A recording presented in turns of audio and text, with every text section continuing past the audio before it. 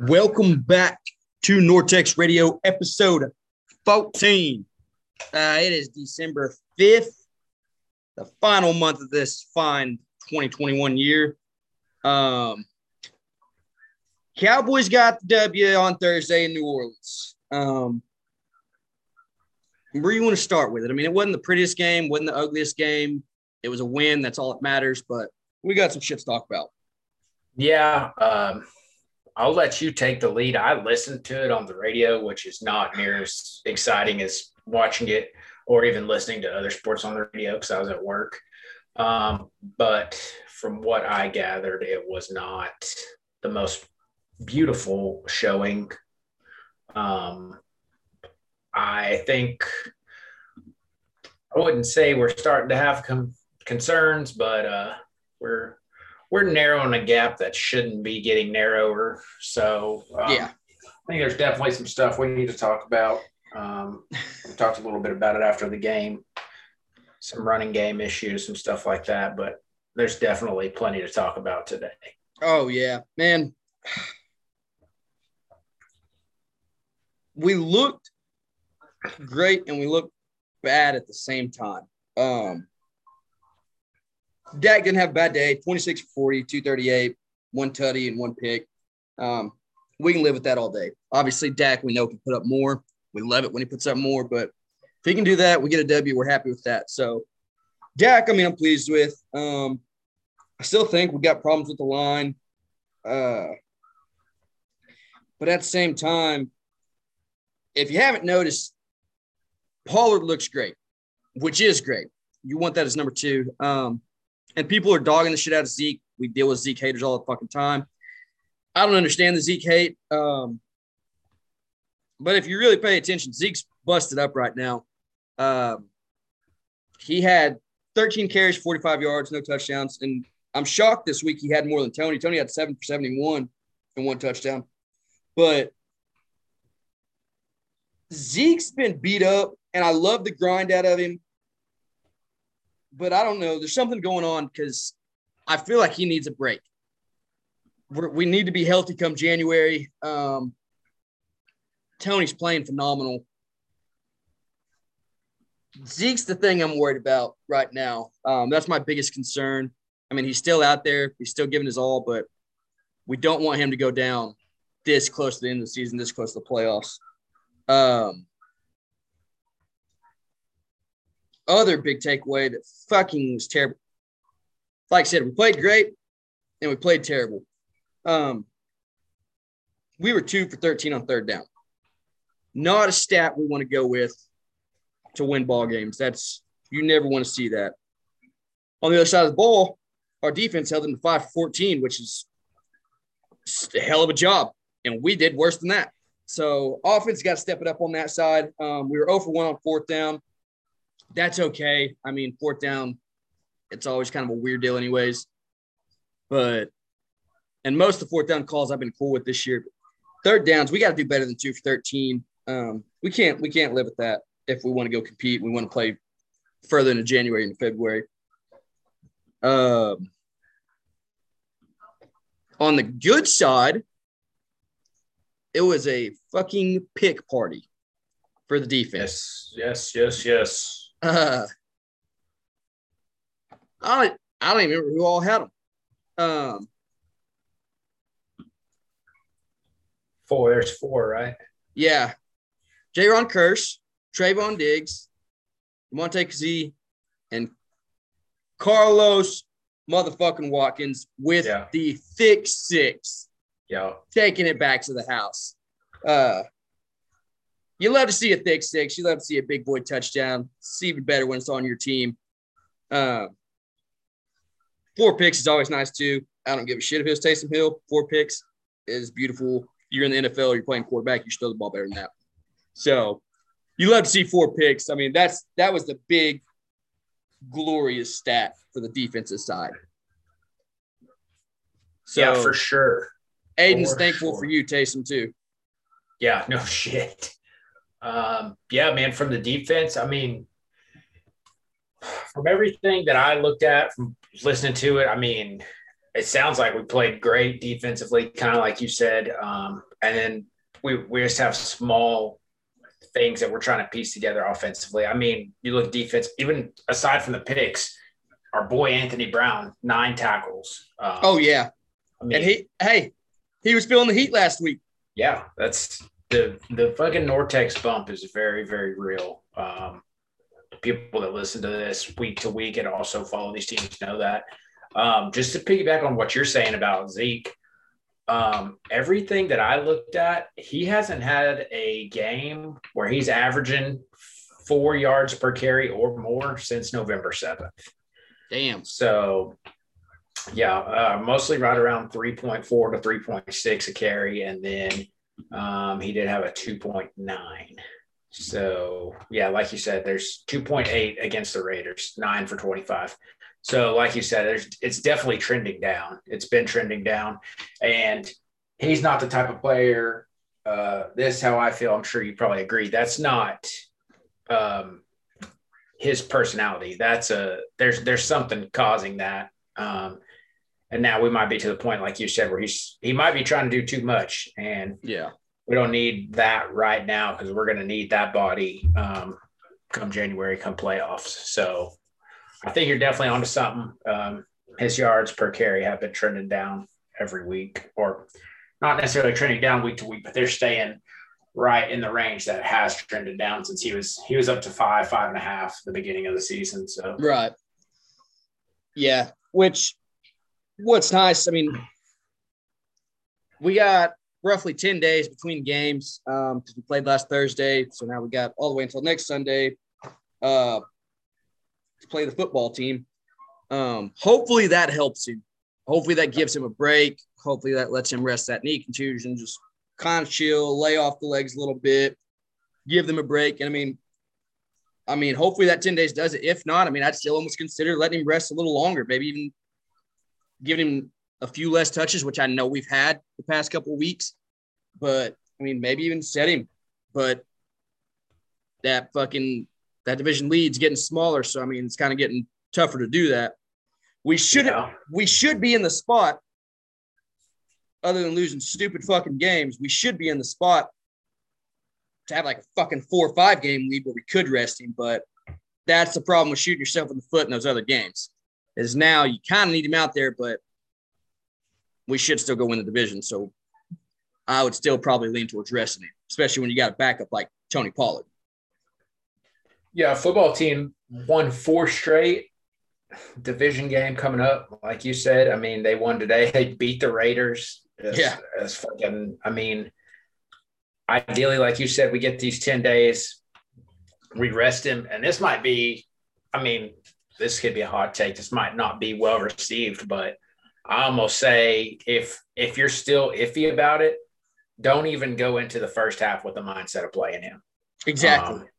If you're not 100% sure that he's 100% ready to go, I mean, I would have the conversation with him, with the offense and with TP, and say, hey, this is what needs to happen, at least for the first half. If hopefully that helps. If we get into a pinch where, I mean, this is a division game, it's the first and second place division game.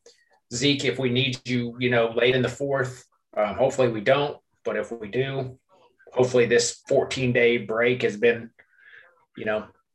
but I think if you're not 100% sure by Friday, so 5 days from now, yeah, I think it might be time to pull him in there and say, hey, we're gonna go TP all the way for this game.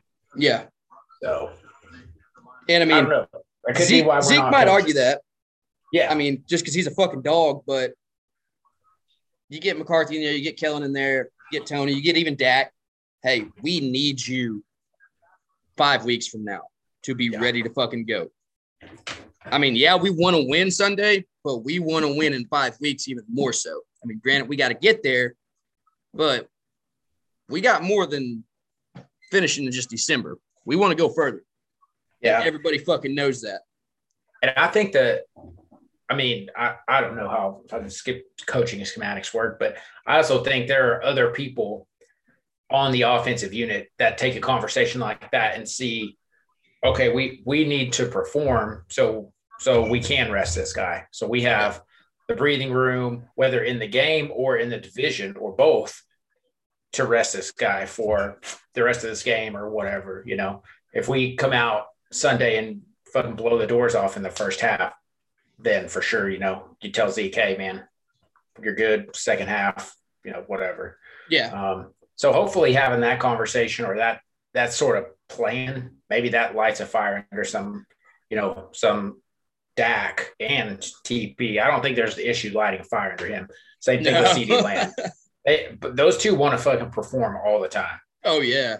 So, I think maybe you have that conversation with the offensive unit sometime this week and say, hey, we really need to come out in the first half and we need to shake this funky shit that's been going on where we played rocky against the Saints, played like shit against the Raiders.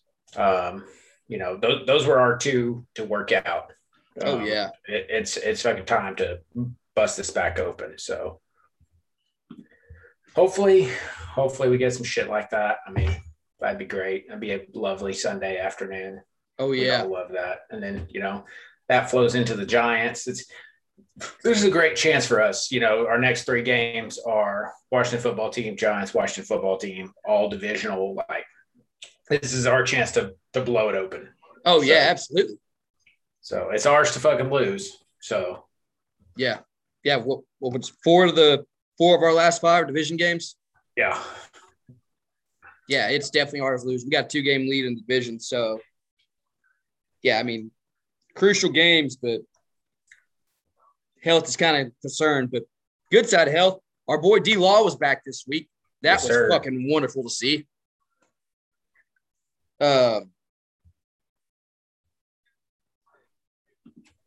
Anything on the Cowboys now?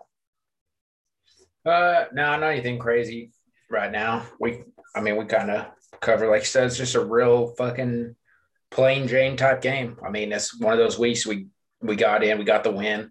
It wasn't the prettiest thing, but we did what we needed to do. So yeah, we see how practice goes. Look for any news this week, and then we'll keep that shit updated and see what happens Sunday. Oh yeah. Moving on to the old hardwood. We had some good this week and some bad. Wednesday night, we went down to the French Quarter and won 139-107. 68.7% field goal percentage. Franchise record and the highest per game in the NBA since 1998. That's a good way to win ball games, is to just make everything. Yep. Same night, Luka got his 100th career double-double. And that's crazy because the dude hasn't played that long. But Wednesday night was a great night. After that, we kind of get a little more rough. I skipped Monday, but fuck, it was a loss. What was it, 114-96 against Cleveland? Yep. So, yeah, well, shit, we don't talk about that. Wednesday was better. But, yeah, went down to New Orleans. Fuck, we looked wonderful. Like I said, you don't miss, you can't lose. But, fuck, after that, Friday we lose 107-91 to New Orleans at home. And then yesterday, we were both down there, went to go watch the boys. We watched a Luka-less, a Porzingis-less, a Cauley Stein-less, a Ja Morant-less basketball game. Boy, did it show. Yeah, it definitely showed. Both sides. We lost 97-90. We put up a hell of a fight. Shit. I know Tim Hardaway played great. Dorian Finney-Smith. Yeah, Finney-Smith played his ass off. Those two were like from what I could tell, Dorian Finney-Smith played his ass off in the first half. And I'm not saying that he didn't play his ass off in the second half. And I'm not saying Tim Hardaway didn't play his ass off in the first half. But it's like they were the same player in separate halves. Dorian Finney-Smith was the fucking lifeline for the Mavs during the first half. And then the second half, Tim Hardaway just was fucking electric. He single-handedly got us back in that game. At one point, I think I came back with like 5 minutes left, and we started a little run, and we got down to within 4. Oh, yeah. The big 3 ball with the foul. The place was rocking. That fucking gets me right into the biggest note that I have written. The fucking free throw percentage, man. Yeah. There is I guess statistically, if you want to look at it, I don't know if the numbers would have made up a difference. So I'm not going to sit here and say we lost a game on free throws, but this shit is horrendous. Last night, 67%. In the loss Friday, 64%. And Monday versus Cleveland, 40%. So yeah. Those are free. Here's the kicker to that. Free. When we won in New Orleans the other day, 88%. So free. They're free points. Yeah. I'm not going to sit around, and I didn't sit here and do the math and say, oh yeah, we fucking made this and that, and these points would have made the difference and blah, blah, blah. But there's obviously a trend there. You can chalk it up to, Wednesday was one of the greatest nights of the Mavs season and blah, blah, blah. But fucking we lose by 7 points last night, and we shoot 67% from the free throw line. There is potential that makes a difference. Oh yeah. Even being there and us like being in the environment. I mean, when Tim Hardaway comes off a pick and hits the 3 at the top of the key, like that place erupts. Oh yeah. And if he makes that free throw and cuts it to a 1 possession game, like that place stays alive. But then he misses the free throw and we give up a transition layup, and it's just like fucking instantly. Yeah. Dead. Everything like that we had place going just drained out of the fucking American Airlines. Just back to dead. So, I mean, yeah, it was 6 free throws we missed last night, so wouldn't necessarily won the game, but there's there's plenty of other shit. The big thing from last night that I saw too was points in the paint. 54 to 22. We just absolutely had no fucking post presence. Maxi Kleber thinks he's fucking Steph Curry. So every time he touched the ball, if he was outside the perimeter, it was going up. Yeah, and we fucking talked about it after the game. Last night he was ready to put the fucking franchise on his back. The franchise wasn't ready for that. Neither were the basketball gods. No. So, that shit. I mean, that right there shows how important just Porzingis is down there. Yeah. I mean, just give him the ball and go to town. And down there also, Dwight Powell's got to do a better job. 24 minutes, 4 rebounds, 5 assists, 5 points. Not terrible, but it's one of those things we've talked about it with Luka and KP dealing with injuries this year. I mean, someone's got to step up. Jalen's done it a lot. He's been the big man on the block. Without them two, and then it's kind of came in spurts. Hardaway, Powell has done it, but if KP's not there, Powell's definitely got to do a better job on helping us down low. Yeah, my word for that performance last night is just soft. Yeah, you're 7 foot, 250 pounds, and you had 4 rebounds. Yeah, you got to do better than that. I mean, you just hit the nail on the head. You said it. I mean, Porzingis Tim Hardaway had 7. Yeah, Porzingis is not down there. Like this is Dwight Powell's time. That's his time to do it. We all love Bobby, but we're always afraid he's just going to break in half at any second. Yeah, and Bobby's not going to be playing 35 minutes. He played 11 minutes. Yeah. So, and his knees still looked like they were about to snap in half. Yeah. So you love him, but he's not playing 3/4 of the game. It's just not going to happen. So that's Dwight Powell's time to shine right there. If Dwight Powell would have had the mindset that Maxi Kleber had last night, he would have fucking pulled down 24 rebounds in 24 minutes. Yeah. Just give him the confidence that Maxi had. Fuck. Powell's going to look like Rodman. Yeah. He would have been a fucking freak of nature. Everyone would have been talking about him today. Man, it was a good chance for us. The Grizzlies they're streaking. I mean, they're winning, and we didn't lose by 78 or whatever the fuck it was. That is true. Yeah, we did not lose by the NBA record, whatever that was. The Thunder lost the other night, but it was a lot. Yeah, please, dear God, don't do that to us. Or just fucking jinx us. But yeah, I mean, fucking ankle soreness for Luka, nothing crazy. So hopefully, that's what we see. We have a big week coming up. So we got a good week coming up. So hopefully, Luka can come back pretty quick. Porzingis back pretty quick. I mean, neither one of them seem too serious. So if they do miss a game or two more, hopefully it's not much. Tuesday, we got Brooklyn. Wednesday, we head to Memphis. Friday, head to Indiana. And then Sunday, we will be back.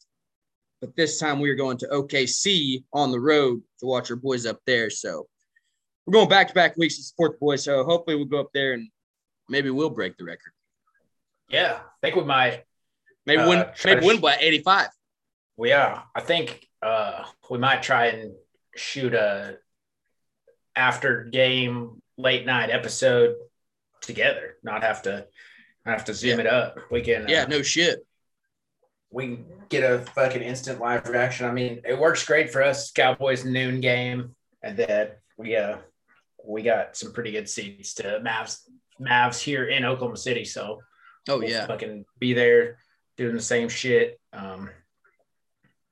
Like we've been saying this whole time, as much as we can get out and get involved and learn how to fucking make content, how to produce it. I mean, interact with people. We're fucking interacting with some fucking whole family last night. Yeah. So it's cool. It's a learning game for us, but we're definitely out there, trying to get involved, talking shit to Grizzly fans, definitely be talking shit to Thunder fans. So yeah, it's fun, man.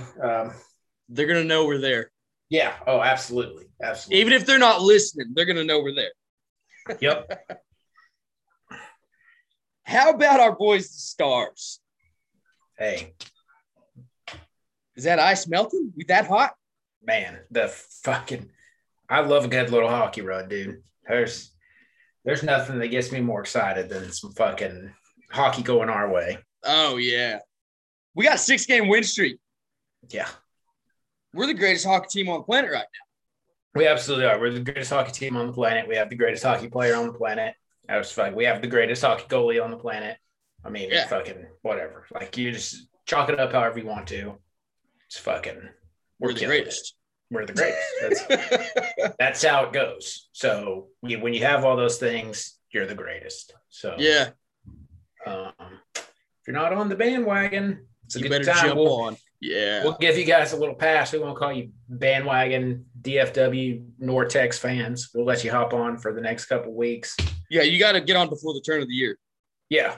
Yeah, but we are streaking, man. We're hot as fuck. We moved up to 6 in the Central. Like you said, 6 in a row, 8-2 over the last 10. We're fucking coasting, man. Oh, yeah. 4-1 against Carolina on Tuesday, 3-2 over Columbus on Thursday. And we had some pretty solid performances. Yeah. How about that man, Rope? Oh, dude. It's fucking just the greatest hockey player in the world, man. He's my favorite fucking athlete to watch do what his job is. It's phenomenal. Oh, yeah. Like, I love baseball. I love the Cowboys. I love the Rangers. I love fucking watching Rope Hintz skate and play hockey because he's on a whole nother level. I don't give a shit what NHL Network says. I don't care what fucking NHL and TBS says. Rope Hintz plays hockey on a different level than the people that are on the ice with him. Oh, absolutely. Our man got a hattie Tuesday night. Yeah. Just sauced in a fucking open netter like it was nothing. Yeah. Just cherry on top. Fucking that Minutemen line that he runs with, he plays on a whole nother level, and Jason Robertson's going to be right behind him. Jason Robertson's career is going to mimic that, and the fucking experience that Joe Pavelski played his whole career with in San Jose and now has brought to Dallas, like, it's crazy. Like, when that line goes out, it's literally like a dad going out and just fucking watching his two sons like play catch or something. He's like, great job, kids. But they're like super good. You're like, damn. Yeah. What do you guys need me to do? Oh, you need me to dish one to you? Okay, cool. That line is stupid. We're like I should have looked it up, but it was like 4 goals in the first 90 seconds or a goal in the first 90 seconds of 4 straight games or some shit. Yeah. Actually, it was less than that. It was like first like 75 seconds. So last 4 games, we're scoring like under a minute. Yeah, that's damn. Like, what do you do as a goalie? Like, the game just started. I'm fucking still getting loose. I'm fucking chipping up the ice a little bit, getting the first goal. Yeah, 1 shot on goal, 1 goal. Fuck. So, yeah, man. Rope Hattie. Not to take away from Braden Holtby, because we put him on the fucking hot seat last week, and boy, did he fucking perform. That shit. That same game, fucking 39-40. The one goal that he did give up was just a fucking bombardment of shots right there on the goal. I mean, I would almost blame a defenseman for not fucking smoking someone's ass to preserve the goalie shutout. But great, phenomenal fucking game by Braden Holtby. I think that and then was it the end of the game or towards the end of the game? It was in the third period. His stupid ass just fucking just knocking shots down left and right. He's fucking laying down, loses his fucking stick, and he's on his fucking side, just like, hey, I'm ready. I'm ready. And then still makes a glove save. Then just saves one that says like fucking 96 miles an hour, just laying down, just like, I'm ready. And ooh. Looks like a fucking octopus out there. Just, So that was a fucking phenomenal game by him. That was, I think, if I read right, it's his 250th career victory. So that's pretty badass. Yeah. That's cool for him. It was just a cool game all around. A Rope hat trick, his 250th career victory, and Bones. That's his 25th 100 game. Yeah. Behind the bench. So, cool week for the Stars, man. Yeah. Same game. Pavelski, 1 goal, 2 assists. I mean, he looked great too. We all look great. Everybody's looking fucking awesome. Yeah. Joe Pa is not Joe Pa. That's Joe Paterno. Joe Pavs. He's just casually a good fucking player, dude. Like, just floating, just right there under the radar. Like, he's gotten to the point now where like multi-point games are just casual for him. Yeah. You're like, 1-1 for Pavelski, or 1-2, or 2-1. Like, yeah, okay. It's like if he doesn't, he's probably going to be like in the locker room after, like, what the fuck happened? Yeah, what the fuck? I didn't put up any points. So, yeah, it's crazy the fucking experience that, I mean, he's been with us now for, 2.5 seasons, but it's crazy the shit that he brings. Oh, yeah. Especially that line. There's so much potential on that fucking first line that we've been putting out, and he just fucking brings all the experience, all the fucking depth, everything to that line.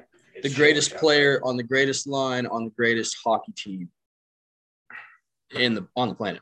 It's crazy. We're winning it all. And we're their fans. Like, we get to fucking cover it. Yeah. Fuck, Thursday, that 3-2 W over Columbus. Robo, I thought was going to have a hattie. Yeah. I was like, holy shit, we're going back-to-back games with hat tricks. Yeah. He was on it early. He fucking, It was fucking glorious. And then what was Otter's stats that night? I mean, he had a good game, gave up 2 goals, but 2022, yeah. And that's a stat that's nice too, is only letting them have 22 shots. Yes. You keep them to only 22 shots, you have a really good shot at winning the game. When you start getting to that 40 and up, that's when you start getting nervous. But yeah, so shout out to just the rest of the guys playing defense, just pushing the offense, staying offensive the whole time, not even letting them have the puck. you don't let them shoot, they can't score. So that was nice to see too. Yeah, when Eric Robinson is taking the most shots for the Columbus Blue Jackets, I'm all right with that. Yeah, no shit. I'm okay with that. When I'm not having to deal with fucking, Boquist or Bjorkstrand or somebody like that, just putting every fucking time they touch the puck, just sending it. There was no line A. So, I mean, I guess that's cool. But like you said, if you're only allowed 22 shots, it takes a lot of pressure off your goalie. Yeah. So, and I mean, you want to say that's nice for your young goalie and Jake, but Jake don't give a fuck. He's young anymore. I mean, he's been playing his ass off this year. Yeah. The dude wants the net. And to be honest, if you listened last week, we were damn near ready to give it to him. But then our boy Holtby comes out and he's like, hey, I'm not 100% ready for him to just have this. Yeah, I don't think he's far off. I think with the way that we're working Braden Holtby now, from everything that I've read and listened to today on the drive back, that's our 1-2. And I think it's going to be real similar to like a Zeke and Tony Pollard. Yeah. I think we're going to see a lot of split duties. And I think the premise to that is we have a plan for Otter. And however Braden Holtby can help supplement that, whatever that may consist of, I think that's what we're going to see him step in. But he definitely fucking made an impact on that whole conversation. And I think that's what I was reading about, listening to earlier. Zach Leach from Pro Hockey said that as of 4:45 this afternoon, the Stars were officially shopping Anton Khudobin. So, oh shit, yep.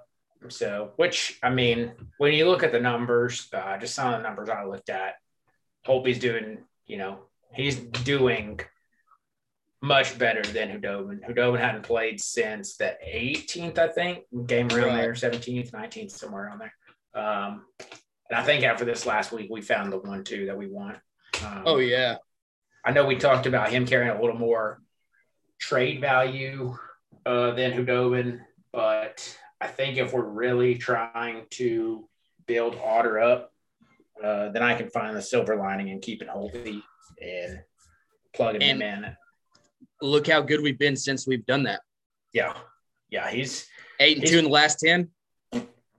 Yeah, it's really hard to bitch about the results that we've gotten since we he's .93 save percentage on the season, and fucking Otter's .951.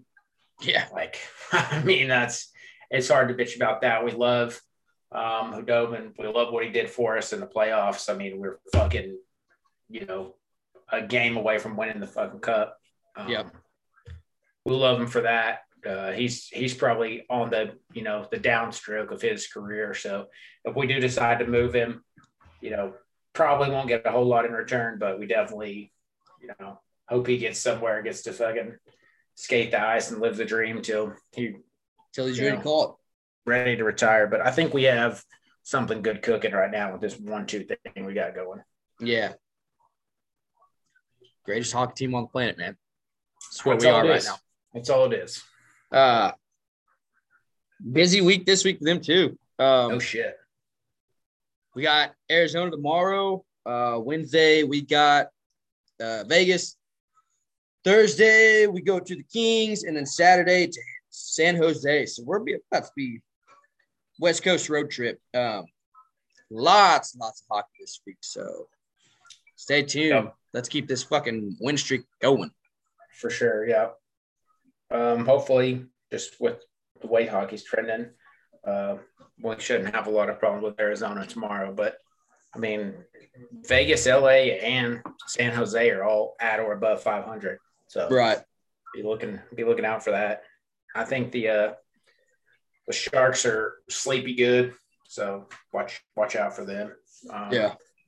Hopefully that road trip goes well, and then we come back, start another homestand. I think it's like Tuesday or something with the Blues after that. So right, we'll have a huge wrap up on those 4 games, and hopefully we fucking win 10 by then. So Shit, be nice.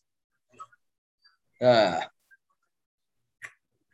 Tejas Rangers spending that money, which I know we hit on it last week, but Cole Calhoun, John Gray, we've talked Sonny, Marcus Semien, Corey Siegel, all officially signed. CBA lockout now. We've hit on it before. Go back and listen. Pretty much players, owners negotiating, two unions against each other. But right now, we can't do a fucking thing. Everything is frozen time. But that is nice. We hit our offseason needs hard already, and we're still not done. No way in hell we're done. Chad's question. We asked Chad to give us a good one. And fuck, I don't even know if I can find it now. I believe I'm trying to find out his fucking question now. Oh, I had it earlier. The 4 news players. What's our favorite thing about each one? We'll just go player by player. Cool. Cole Calhoun.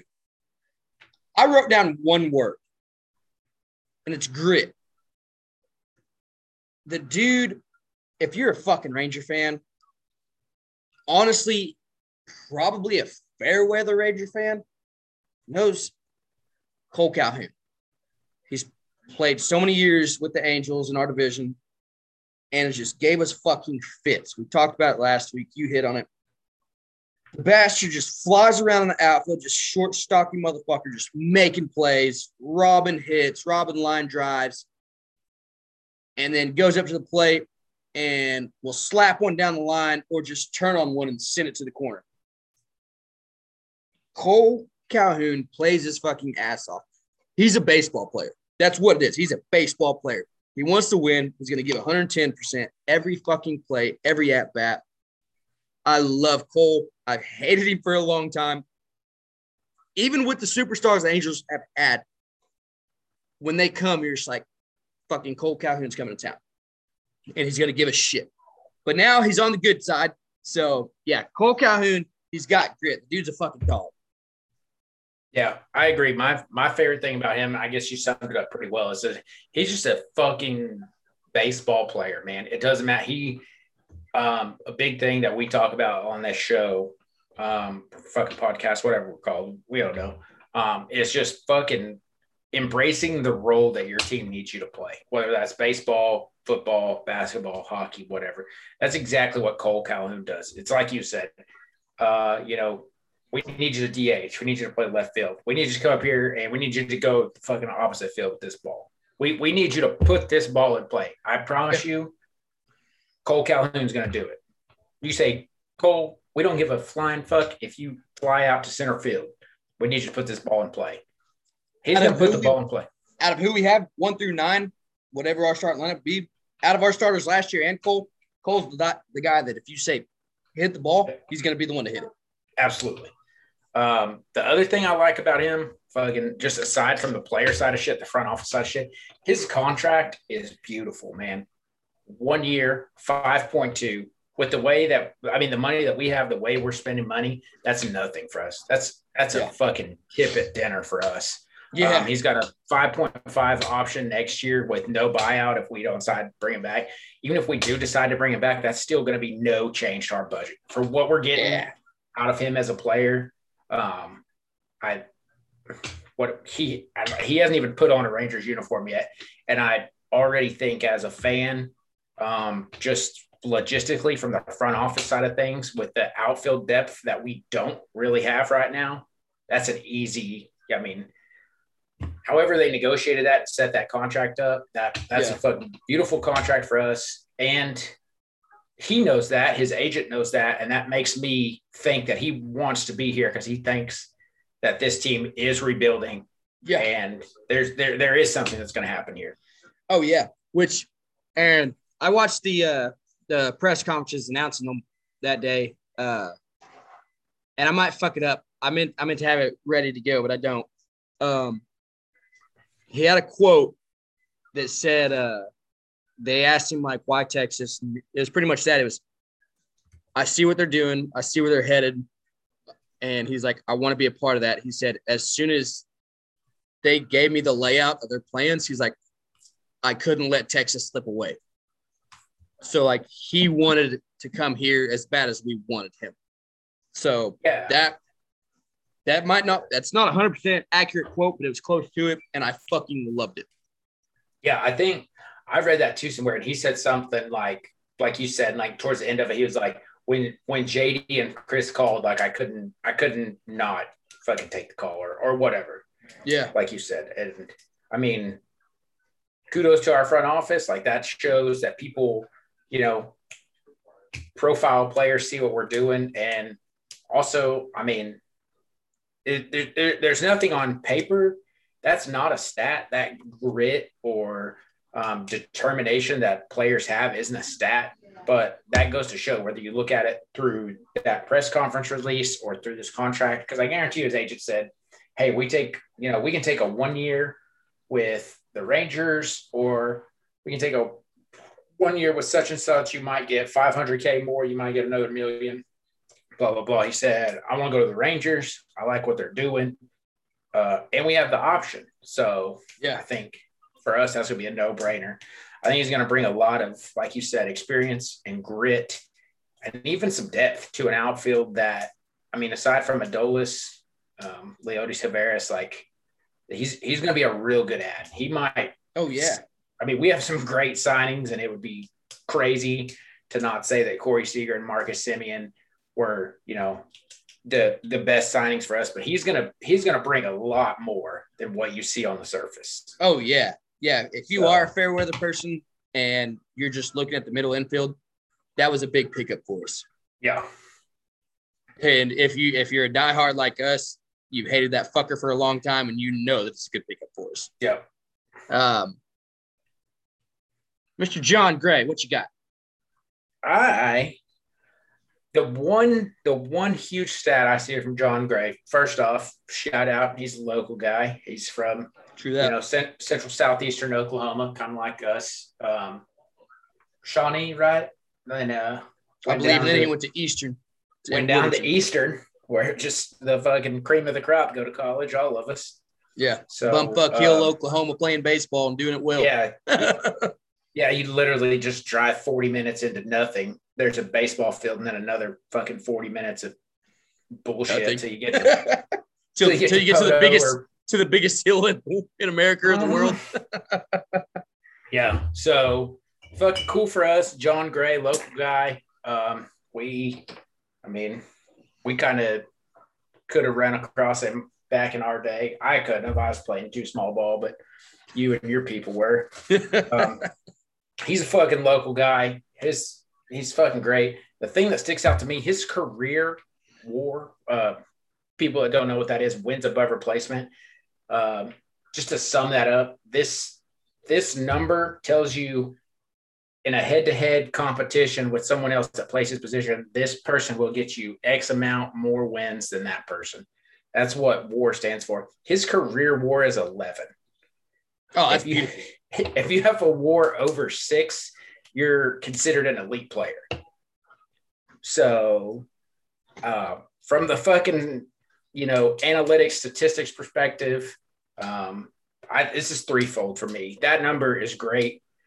We're in a stage of sports and baseball where that's kind of the stuff we're looking at. We're not just looking at slash lines anymore. We're not looking at,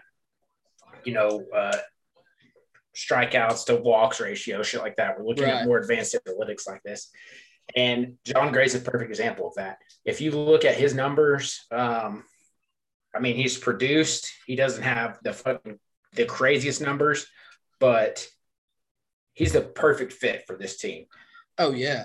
Like we're rebuilding a pitching staff, and we have part of a pitching staff loaded up, ready to go. And this guy fucking plugs right in perfect. Oh, yeah. And you said it, he's got an 11 WAR.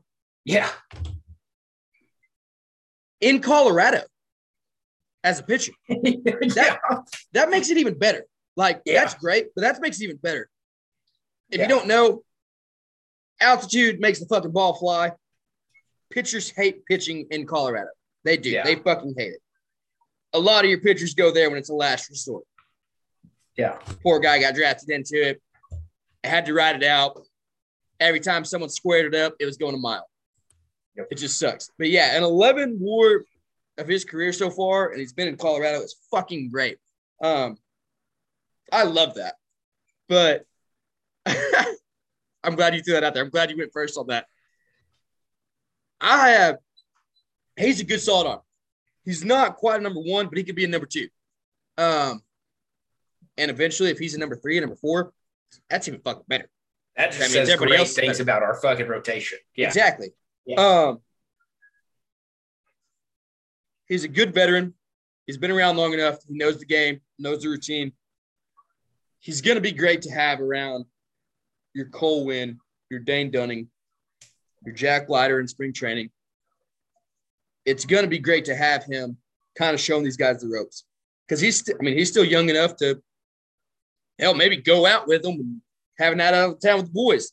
Yeah. But I love that. And then also, he's still, as of right now, he's probably our number one. He still may not be our number one come opening day. But I love – my thing on John, what I love most is that he probably still won't be our number one. I don't think he will. But he is a great arm to have and a great leader to have with our younger pitchers in our farm system coming up. So February, March, hopefully, those boys are going to learn a lot from Mr. Gray. And then we'll hit on whoever we add later, hopefully. But that's what I love about him is his leadership is going to be phenomenal for our young pitching prospects. Marcus Semien. Consistency. We hit on this shit last week, and it was funny because if you didn't listen, go back and listen. We didn't even realize we knew we were getting a good player because he was top 3 in MVP votes 2 of the last 3 years, I believe. And this guy doesn't come off the field. And we realized it last week. I mean, you can listen to us fucking laugh like schoolgirls, like, holy shit, we got a guy that plays every fucking day. You can't ask for more than that. You want a guy out there every day. That's my favorite thing about him. And yeah, you can look at the bombs, the Silver Slugger Award, the MVP finalists, the Gold Gloves. I mean, he's got a lot of trophies. He's missing. I mean, he doesn't have the MVP yet. Now, I don't even think he's worried about that. The man wants a ring. But he's got Silver Sluggers. He's got he break the record for home runs by a second baseman last year? Yeah, 45, yeah. Yeah. So if you dog what we got there, you're a fucking idiot. But out of all that cool shit right there, I love the man played 162 games last year. Didn't miss a fucking game. That's every day, Chris Woodward plans on putting Marcus Semien at second base. Yeah, that's a wild stat. That's like, I vividly remember when I was younger, like, kind of like making fun of all the kids that got perfect attendance. But yeah. Also, like, I was just like, oh, man, like, fucking, like, that's not cool. Like, your mom never lets you skip school. Like, lame. Yeah. But, like, like you said, that's one of the most valuable things to this team. And another one of the most valuable things, which is also what I think comes from Marcus Semien, and is my favorite thing about him, is his fucking leadership, man. Not only do we have a young pitching staff, which is, I think, what's great about the way that I look at these acquisitions we picked up. You have Corey Seager. This is a fucking boom. We blew the fucking top off of it. This is a multi-year, multi-hundreds of millions of dollars on one end. You have Cole Calhoun, who is a 1-year with an option veteran player. And in the middle of this, we have John Gray and we have Marcus Semien. And you have them both filling similar roles that this team needs. One of them for the pitching staff, one of them for our everyday lineup, our fucking infield. even our outfield, because I know without a doubt that Marcus Semien is one of those players that not only is he going to have a problem, he's not going to have a problem teaching or, letting anyone on this team learn from him, but he's also going to be a person that this team's going to gravitate to. Oh, yeah. I think on the field and off the field. And I mean, there's nothing to get into off of the field, but we have a young team. I think the experience that Seager's had will contribute to that, but I don't quite know that it's going to be as prolific as Marcus Semien. He's going to add so much just experience, advice, leadership, mentorship, just like, what you said for the Josh Jungs, for the Justin Foscues, all of this shit. Those are going to be that's going to be another thing that we don't see a statistic of, but you're going to watch some of our younger players mature as players. They're going to understand the importance of at-bats. They're going to understand the importance of this count. They're going to understand the importance of, this player defensively, what this hitter does. And I think a lot of that's going to come from Marcus Semien. Yeah. And his press conference was one of the most calm, cool, and collected press conferences I've ever seen. Yeah. I mean, he's 31 years old, just signed for 7-year, 175. A lot of people want to dog it. Everybody wants to dog contracts if it's not your fucking guy. What the fuck ever. So we had 29 other teams bitching saying it was stupid money. But everything we just told you is why he got every fucking penny.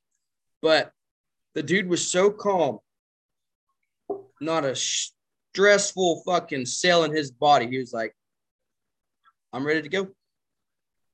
And, I mean, you don't want to be up there, anybody up there sweating, worried. He was good to go. He's ready. Yeah. Yeah, contractually from that, you have to know as an athlete, best case scenario, absolute best case scenario for you as an athlete, take the one outlier to this that I've seen is Max Scherzer.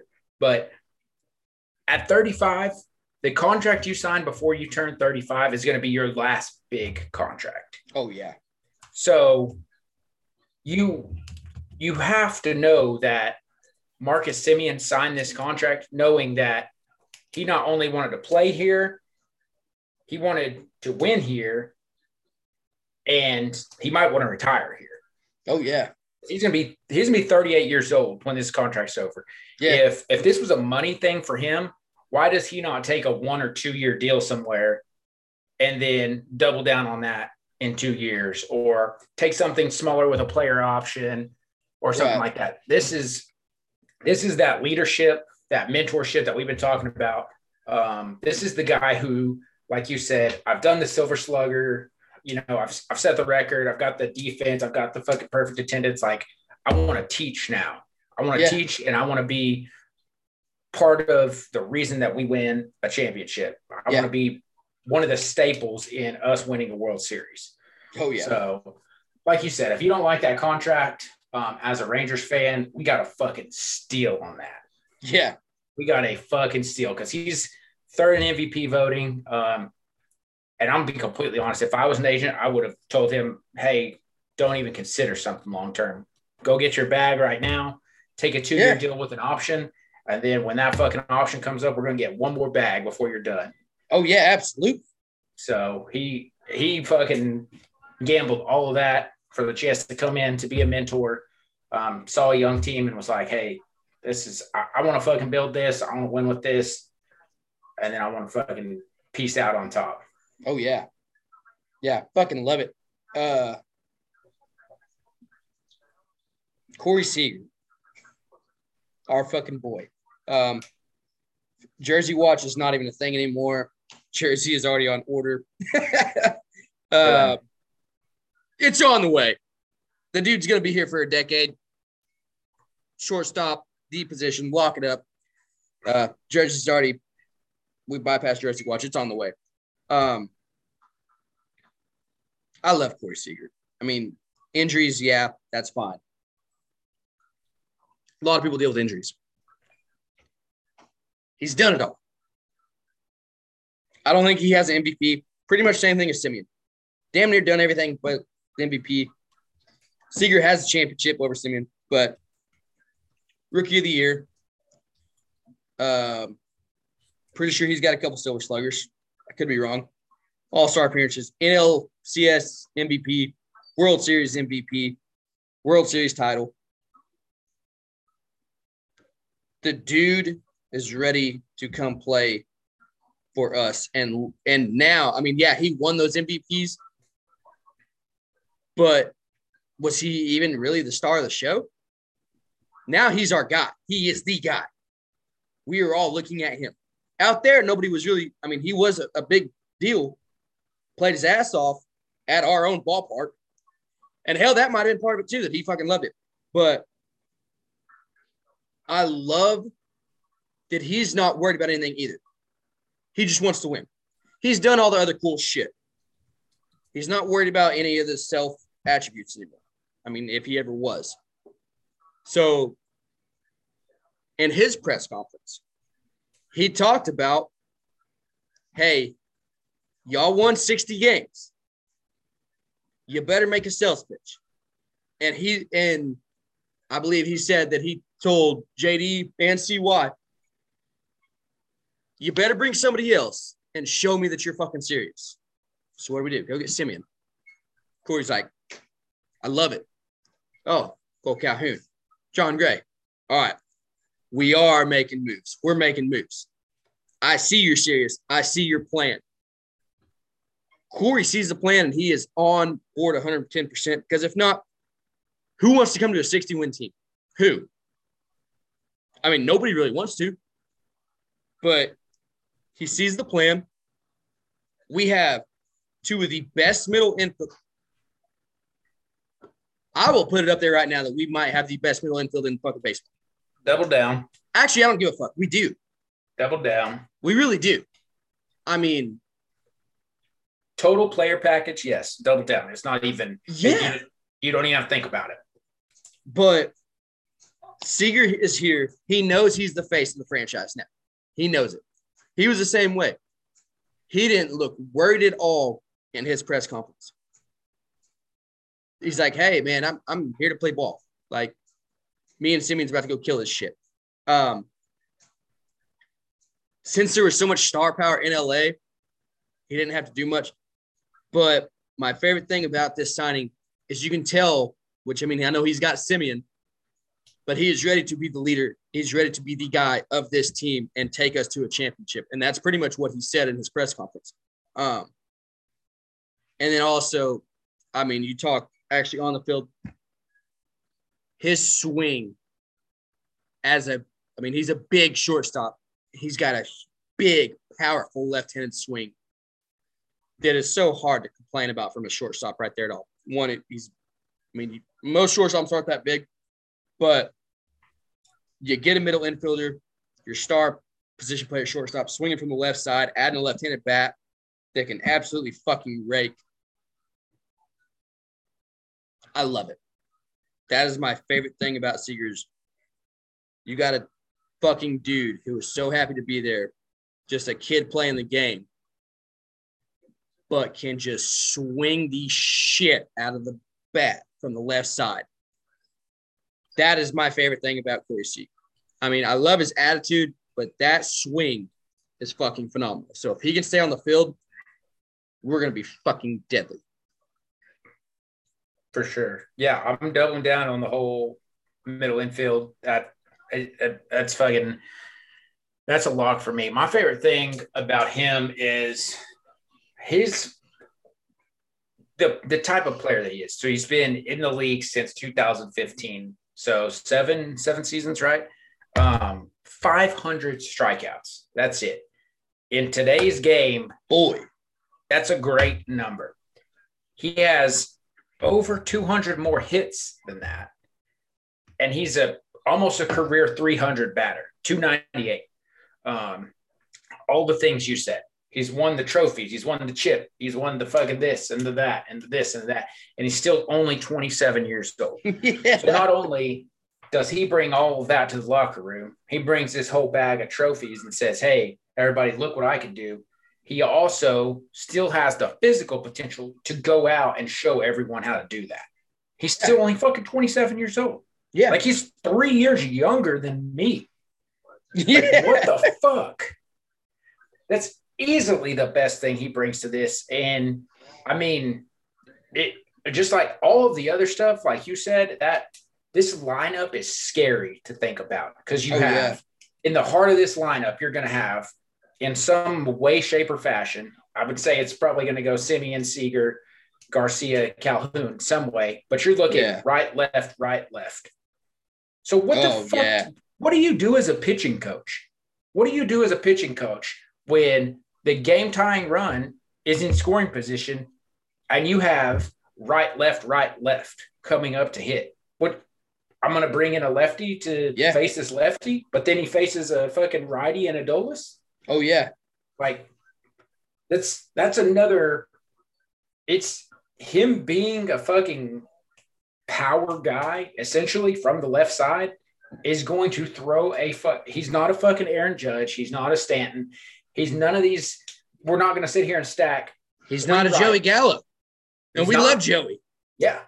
But we're not going to stack 3 fucking right-handed hitters in the heart of our lineup. Yeah. And you're going to have – and he's not going to be a guy that you say, oh, he's a left-handed shortstop. He's going to come in and fucking, he's going to bat one up the middle. No, this dude will put one in the fucking popcorn. Yeah. He has no problem with that. He'll fucking turn on a ball so fucking fast. Oh, yeah. No issue. And do it effortlessly. Yeah. I think – I really don't even think he knows like the dynamic that he's going to have on the team. I think everything you said was right. He was like, hey, show me some more, like show me what you guys are going to do. Huge fucking, I'm not even going to get into that because that's going to be fucking later on. But I still don't think he fully knows. He knows he's going to be a leader. He knows this is going to be his team, but I still don't really think he understands the fucking problems that him being on this team is going to cause for other teams. Especially in our lineup. In our lineup, that's crazy. And like you said, he's no Joey. We love Joey. His numbers are better than Joey. You can say Joey was left-handed too, blah, blah, blah. His numbers are fucking nuts. Yeah. He's a 300 career hitter. And the strikeouts. Yeah. He's in 7 seasons. Fucking 2,419 at-bats. He struck out 500 times. Jesus. Yeah, this day and age, that don't happen. No, not while you're putting up fucking a 300 batting average. Yeah, damn sure. So, what I love too, and we might be slowly wrapping up baseball talk for a while. We don't know yet, but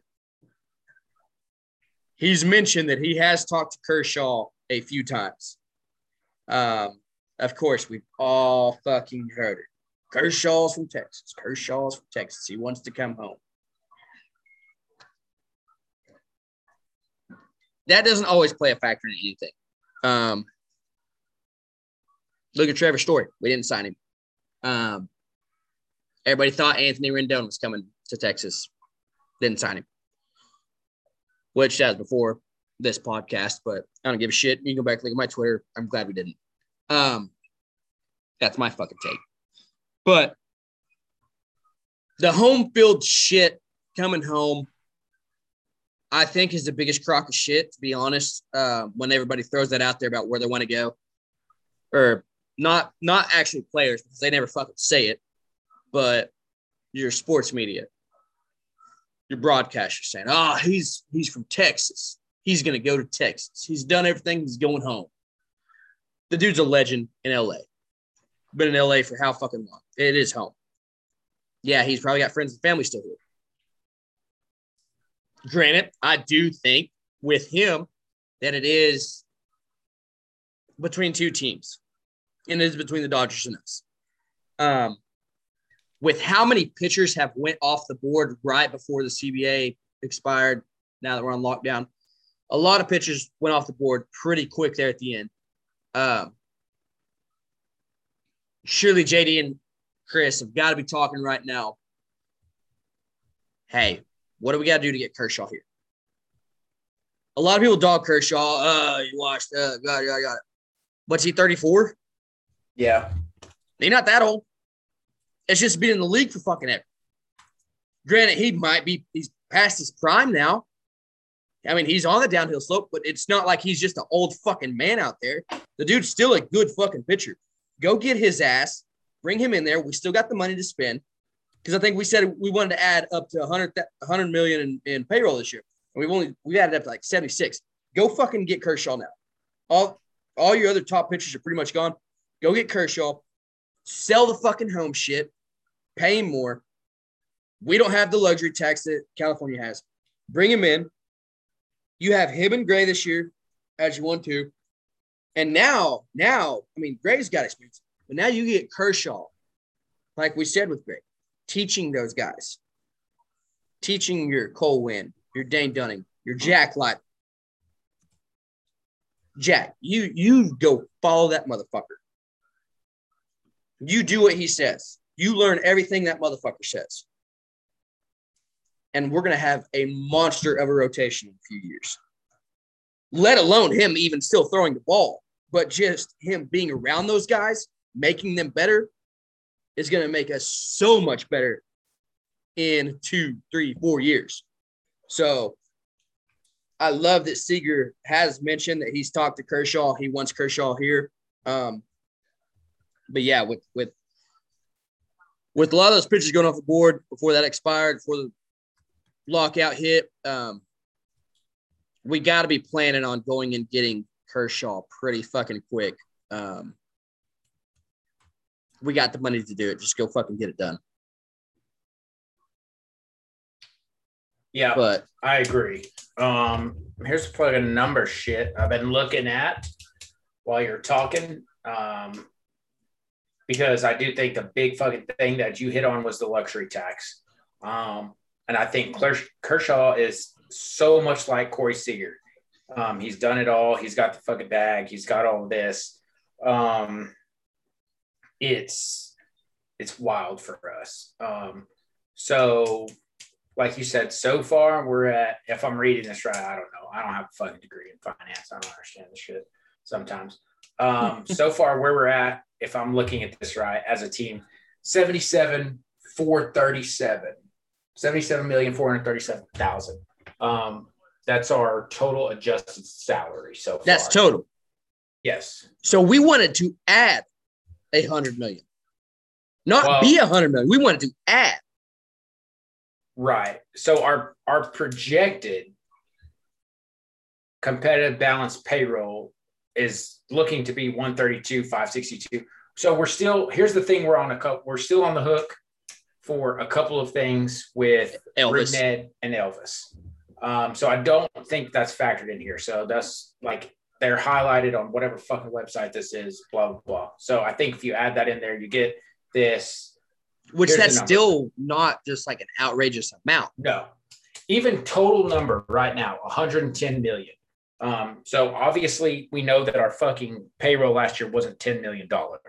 Yeah. So we still have room to play in this. We want to add 100 million. The luxury tax that you're talking about, I just looked it up, 13.3%. Jesus.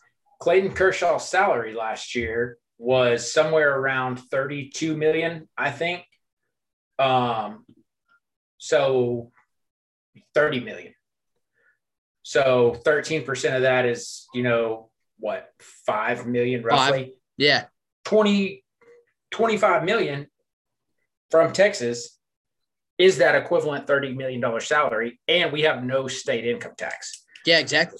So everything you said, I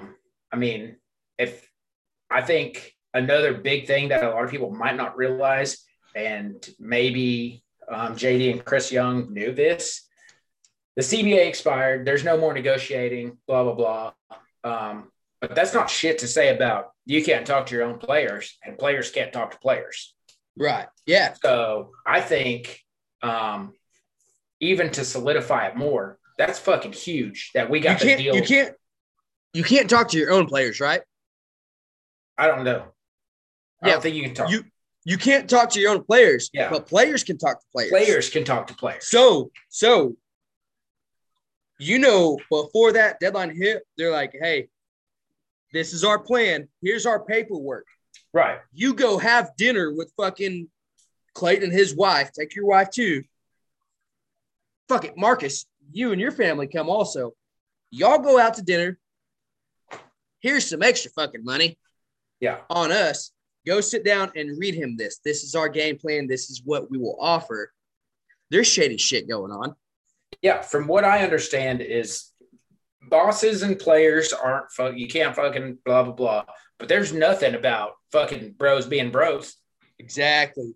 And you can't tell me that fucking Kershaw and Corey Seager don't go win a World Series together and they don't fucking talk to each other occasionally, especially with all the talk, all the everything going on. Hey, Corey, what's up with Texas? Tell me what you think. And then, and fucking John Daniels and Chris Young planted this seed. That's why they wanted the deal done. Yeah. Before the CBA lockout. This is a completely different narrative. If Clayton Kershaw asks Corey Seager that question and we're in a lockout and they don't have a thing finished, he's like, well, last I heard, they told me they were interested. No, It's a fucking done deal. Hey, man, I'm going to be in Texas for the next 10 years. Yeah. Like, whatever they here's what they sold me on. Let me tell you that. Like, this is a fucking extension of the front office being able, and just like you said, hey, man, like I told them that we needed somebody else. They went and got Marcus. Like, I fucking met with Marcus. Marcus is cool. Like, you're a fucking intelligent baseball player. He's a good guy. Like, we can make something come together here. We got John Gray, Cole Calhoun. Like, that's one of the things that is fucking impressive to me. And I mean, we pretty much hit all around it now. I can't fucking sit here and just keep it quiet. Like, that's who my fucking lone star is this week, is the front office for making the moves that they made in the order, the fashion, the timely manner that they did. Oh, yeah. Because it plants these seeds and it gets, like you said, I mean, owners can't talk, but bros are going to be bros, man. Yeah. The fucking and like CBA lockout's not going to prevent that. No. And you knew the CBA, you knew the lockout was coming. So, like I just said, say before December 1, you got all the shit out of the way. JD and CY is like, all right, Marcus, Corey, here's a week's paid vacation for you and your families to the Maldives. Tell Kershaw his is paid for too. You got your private fucking lodging on the beach, private dinners. We got everything set up, first class flights, private jets, what the fuck ever. Here's our paperwork. You know the plan. Corey, you know him. Here's the plan. Here's what we plan to offer. If he wants to go up, we can negotiate a little more, but this is what we plan to offer because we do want the fucking guy. But you give him the layout. We have all the paperwork ready for you. Y'all go have a good week in the Maldives. Yep. Bros are bros. Talking sports. Talking business. Talking their jobs. Yeah, it is. It's fucking. It's crazy, and I mean, if you don't think that stuff doesn't happen, I mean, it's like who wasn't it Freddie Freeman's wife the other day that posted a photo from Napa Valley and like. Oh, shit, I didn't even see it. Like baseball Twitter just immediately put it together, and they were like, Dave Roberts owns a vineyard in Napa Valley. Oh, my God. Oh, my God. Like I didn't see that. I think it was Freddie Freeman's wife. I hope he don't go out there. Yeah, I hope not either. But I know we're North Texas pod, but I hope he don't go. Yeah. And it's like you said, like, even if he doesn't go out there, there are these crazy fucking offers and shit just like that being solicited to these players because they're like, we're either coming up on, and like you said, like, well, that they have no fucking problem working that in however they need to. Hey, Corey, we'll work in we'll throw in a fucking extra $1 million on your signing bonus if you fucking Marcus and Clayton can fucking make it work to get down to the fucking Maldives. Yeah. It's on us. We'll fucking make the paperwork right. Hell, you can fucking sit there and be like, hey, where do you want to go on vacation? Yeah. on us. Just take your boy. Yeah, give us 30 minutes to figure out how much that's going to cost for all you guys, and we'll fucking work it into the contract. Exactly. Yeah, that signing bonus, it's yours. Yep. Fucking love it. That's it. I jumped the gun. I rolled into the fucking – That's rolled fine. into the goddamn fucking Lone Star. Fine. But I love it. We had a lot of Lone Stars this week. We had a lot. And we've hit on a lot of them. I wrote down Tim Hardaway just because last night, like we said, we had no Luka, we had no Porzingis, and a lot of times this year it's been Jalen. He put the team on his back. 31 points, 31 minutes, 29 points, 7 rebounds. And especially like you said, end of the game, he got us back in it. He got us that fucking close. Just played his fucking dick off. But even the other 2 games earlier in the week, 25 minutes, 16, 25, and 12. But last night, you could tell without Luka, without KP, without Cauley-Stein, Jalen had a decent game, but Hardaway said, hey, I got this shit. Like, put the team on my back. Let's go fucking win. Granted, we still lost, but the dude played his ass off, and I still don't think he gets enough love that he deserves. I mean, our number 3 guys kind of between him and Jalen. And with the healthy Luka and KP, if those 2 can both click, we're a good fucking team. But I got Tim down, but, I mean, fuck it. Michael Gallup looked great. The fucking ridiculous catches. Rope with the Hattie. Robo with the almost Hattie that we thought was coming. Holtby with a fucking great game. Benny Smith last night. I mean, we had a lot of big guys. Anthony Brown. We had a lot of guys to choose from this week for our Lone Stars. So it was a great week. I mean, I know there's a couple L's in there, but it was really a good week by the boys across the board. I can't complain. My Texas Heat, though, and this is kind of another one. I mean, we played so well this week for the most part as a whole, other than injuries. We've harped on the Cowboys a lot, which I know the Cowboys will only get once a week. But I'm going to go Mike McCarthy. We have 5 games left with a 2-game lead in the division. We should be further up than that. Shit happens. It is the fucking NFL. You lose games you shouldn't lose. We have a 2-game lead in the division, and like we talked about earlier, we got 4 division games in the last 5 weeks. We got 5 fucking games, 4 division. McCarthy has to get these boys ready to go and know that these next games are more important than the rest of the fucking season we've already had. We have a 5-game season starting today. 5-game season. Go win 4 of them. Call it fucking day. Let's go. But Mike McCarthy has my hot seat. And it's not really because we've dogged him a lot. It's not really that he's done a bad job. He's had questionable shit, but we won ball games. Wasn't there Thursday because of COVID.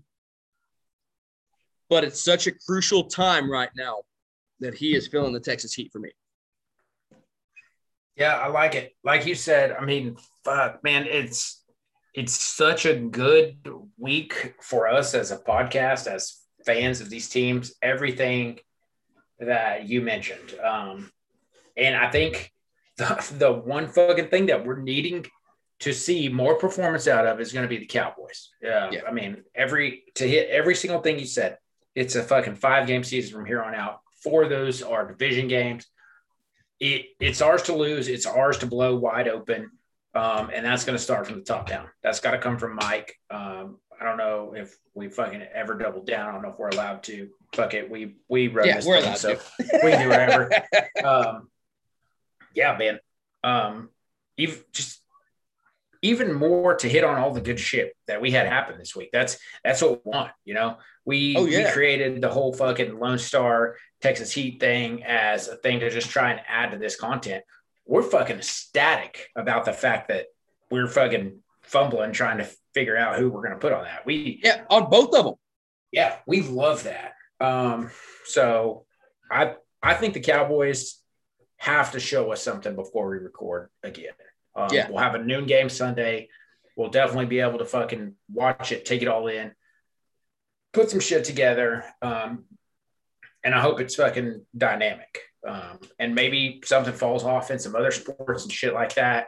But I think Mike McCarthy, Cowboys as a whole right now, they're on the hot seat. They got they're filling the fucking Texas heat. They've got to show us more next week. Yeah. Yeah, I love it. Yeah, it's always a good thing whenever your Texas Heat, you're struggling to kind of find somebody. And then on your fucking Lone Star, you're trying to single one guy out because everybody's So, yeah, might be – that's definitely our greatest week on Texas Heat Lone Star choices. Can't complain about it one bit. We need those every week. Anything left to wrap us up? Man, wrapping us up today. Folks, check it out. I don't know if you watch the YouTube. If you don't watch the YouTube, it's your loss. Clint's got an awesome fucking bobblehead collection. I've got some sports cards back here. This room used to look like a serial killer's room. Watch the YouTube. Follow the Twitter. The fucking Nortex merch is here. We've got it. We've got shirts. We've got koozies. We might even have some more shit coming down the line. These people that we got working with us are fucking phenomenal. They're shooting ideas back at us, stuff like that. So hop on board. Just follow, man. Follow all the socials. Check us out. We're trying to do some live stuff. I think we'll talk about it offline, but if we can fucking make it happen next week, since we're gonna be together, like I think it'd be badass if we fucking just recorded raw after the game together. That would be cool. Check the pages. You know, we're trying to put out content. We're definitely putting out merch. And as always, like tell us the shit you want. Fire us with, like, Chad has no problem asking us questions every week. Fucking brain burners. Any other, like, if anyone else has any shit, you know, throw it at us. It makes us think. It makes us put out better content.